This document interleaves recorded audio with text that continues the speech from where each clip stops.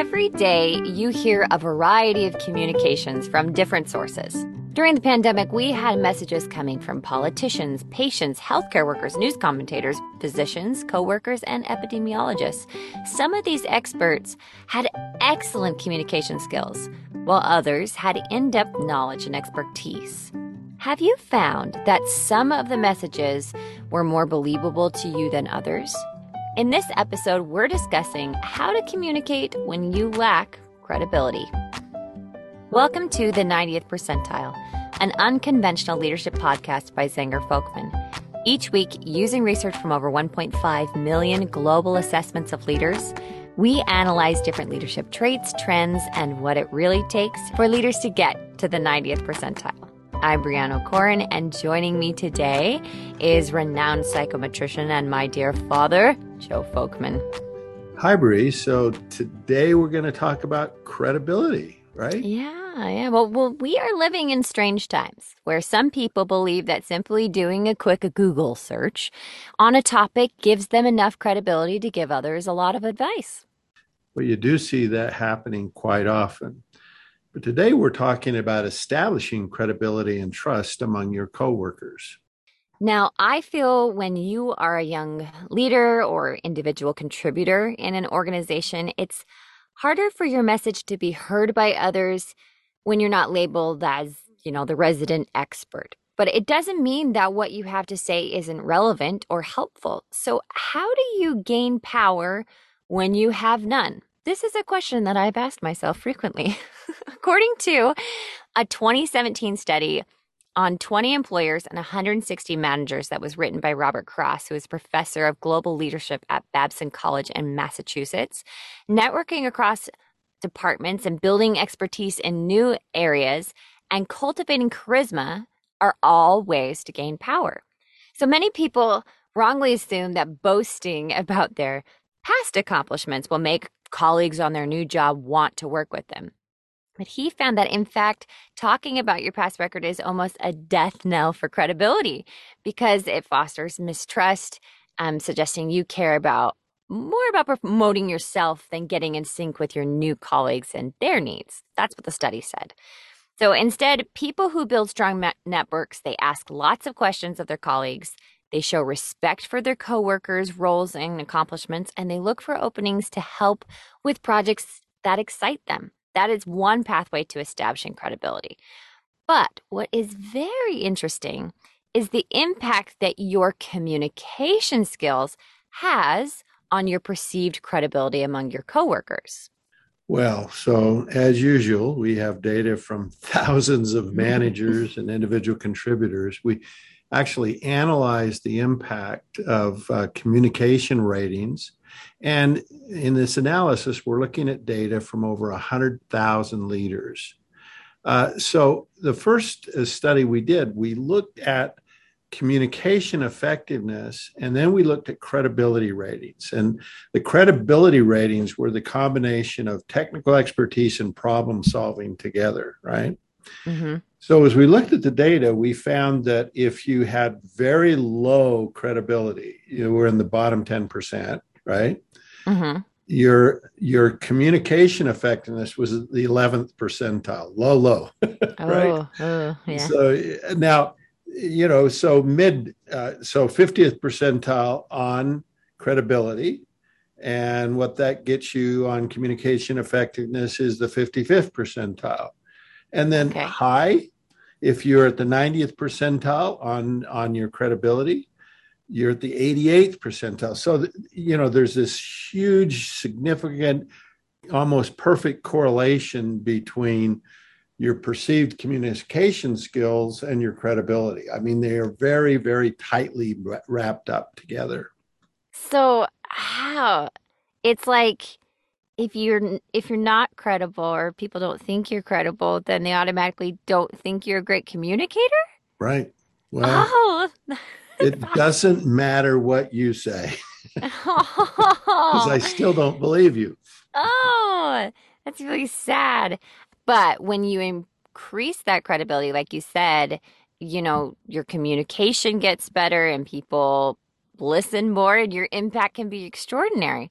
So I want to know what is the relative importance of your credibility versus excellent communication skills on the actual impact of a message. Because, like I talked about at the beginning, you're first starting out, you don't have a lot of credibility. Are you going to be heard? Well, so here's what we did. Uh, we did another analysis and we just looked at the direct reports for each manager and the extent to which they had confidence that the goals of the organization would be achieved. Okay. So in total, here we have data from over 97,000 leaders and over 500,000 direct reports. We averaged the data from the direct reports. So you're getting the average leader, the average for the direct reports for each leader. So here's what we found.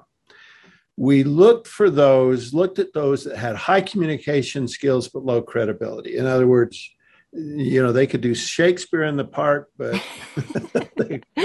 nobody believed them, right? Okay. And then you looked at the confidence that their direct reports had, and they were at the 42nd percentile, right? Okay. Not as bad as the 11th. Yeah. So then we looked at high credibility, low communication skills. So they weren't great communicators, but they had tons of credibility. And they go from the 42nd to the 47th percentile. Okay. So they get a lot better, right? Yeah. Now, the third iteration here is now we have high communication skills, high credibility, and all of a sudden the confidence of the direct reports goes up to the 73rd percentile. That's a huge gain, right? So the combination of good communication skills and credibility together, that is really a powerful combination. Yeah. And you can think of people in your life who had that powerful combination of skills where they're really good communicators and they're highly credible and they stand out, like Dr. Anthony Fauci, the director of the National Institute of Allergy and Infectious Diseases. And we heard from him a lot over the past few years. And whether you agree with him or not, this doctor has devoted decades to studying epidemics. So he speaks with a very calm and confident voice of authority. Along with that, he has a pleasant smile. He explains things so the people who don't understand everything, like myself, can understand. His responses to questions, he's never demeaning or dismissive. And you see other experts with good technical credentials, but who, lack that charming way of presenting their message. Often we put leaders into the position of having to communicate with others when they lack credibility. And we found some ineffective and some effective approaches. So let's talk first about what's the wrong way to do it, right? So let's start there. The wrong way to do it is to assume you have credibility because of your position. Now, we see this a lot with the newly appointed manager, that they feel it's their responsibility to answer every question because they've been put in charge of the group. However, some of the team members might have much more experience and greater credibility. Doing this never turns out well for the manager, and their credibility suffers significantly. But they feel that pressure like they have to, but really finding the person who knows is a better route. And that kind of leads into the second wrong way, that very popular phrase we hear often: fake it till you make it. Speak and act authoritatively. The problem is that many people will discern that you are faking it, and that reduces your credibility all the more. So when you don't know, just simply say, I don't know. It's interesting what happens when people sponsor others with expertise, and it actually increases their credibility. So that's the right way. Yeah, because if you involve others with more experience and knowledge, that will build your credibility. The best leaders in the world don't have all the answers, but they know the people that have the best answers and they consult with them regularly. These leaders do not steal the advice they receive from others, but they make sure they give others credit. Several years ago, I was observing my colleague Jack Singer giving a presentation to a group of high-level executives. And one of the participants raised his hand and asked a very difficult question. Now, I had no idea how to answer this question myself. And I was sort of sitting there saying, gosh, I'm sure glad Jack is speaking. So I was curious how he'd respond. So Jack looked at the group and he said, boy, this is a very intelligent group we're with. Everybody here's very smart. What do you think? What does someone here have an answer to that question? And several people responded, and then Jack had an additional comment. My observation of what Jack did by asking the group for input was it didn't diminish his credibility at all. In fact, it served to increase his credibility. Great story. A second way, the right way to go about this is to work to assemble as much relevant information as possible. I think people appreciate when you are willing to put in the time and energy to gather the right information from the right people. And your effort to learn and grow, it gives your communications credibility. There's a great story that Sue Schellenberger shared in the Wall Street Journal article that I'll share with you. She said, quote, Mr. Bauer took an entry-level job years ago as marketing and analyst at a retailing company.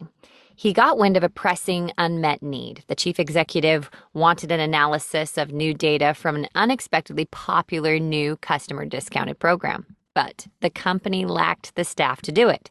Mr. Bauer asked the company's head of information systems, Ron Gaeta, to teach him a few of the analytical skills he would need in order to do this analysis that was needed.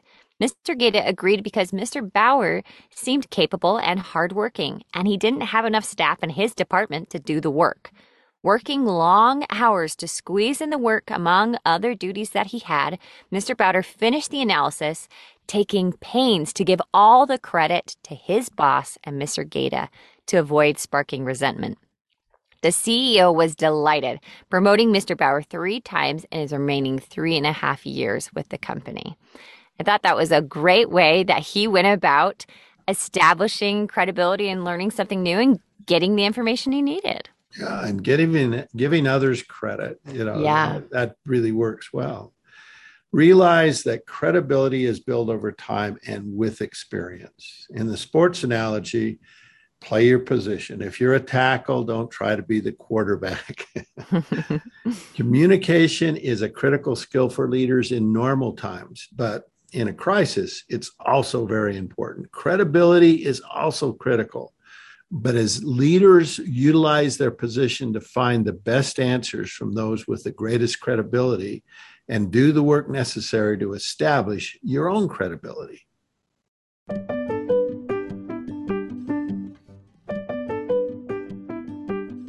The 90th Percentile, an unconventional leadership podcast, was written and recorded by Brianna Corn and Joe Folkman and produced by Sanger Folkman with music by Pleasant Pictures. If you're interested in learning more about Sanger Folkman's award-winning 360-degree assessments, leadership, and coaching offerings, or would like to attend our monthly webinar series hosted by Jack Sanger and Joe Folkman, visit our website at sangerfolkman.com. If you liked our podcast, please subscribe on Apple Podcasts, Spotify, or Stitcher, and leave us a 5-star review. All resources and links to the research referenced in this episode can be found in the episode details or on our podcast page on sangerfolkman.com.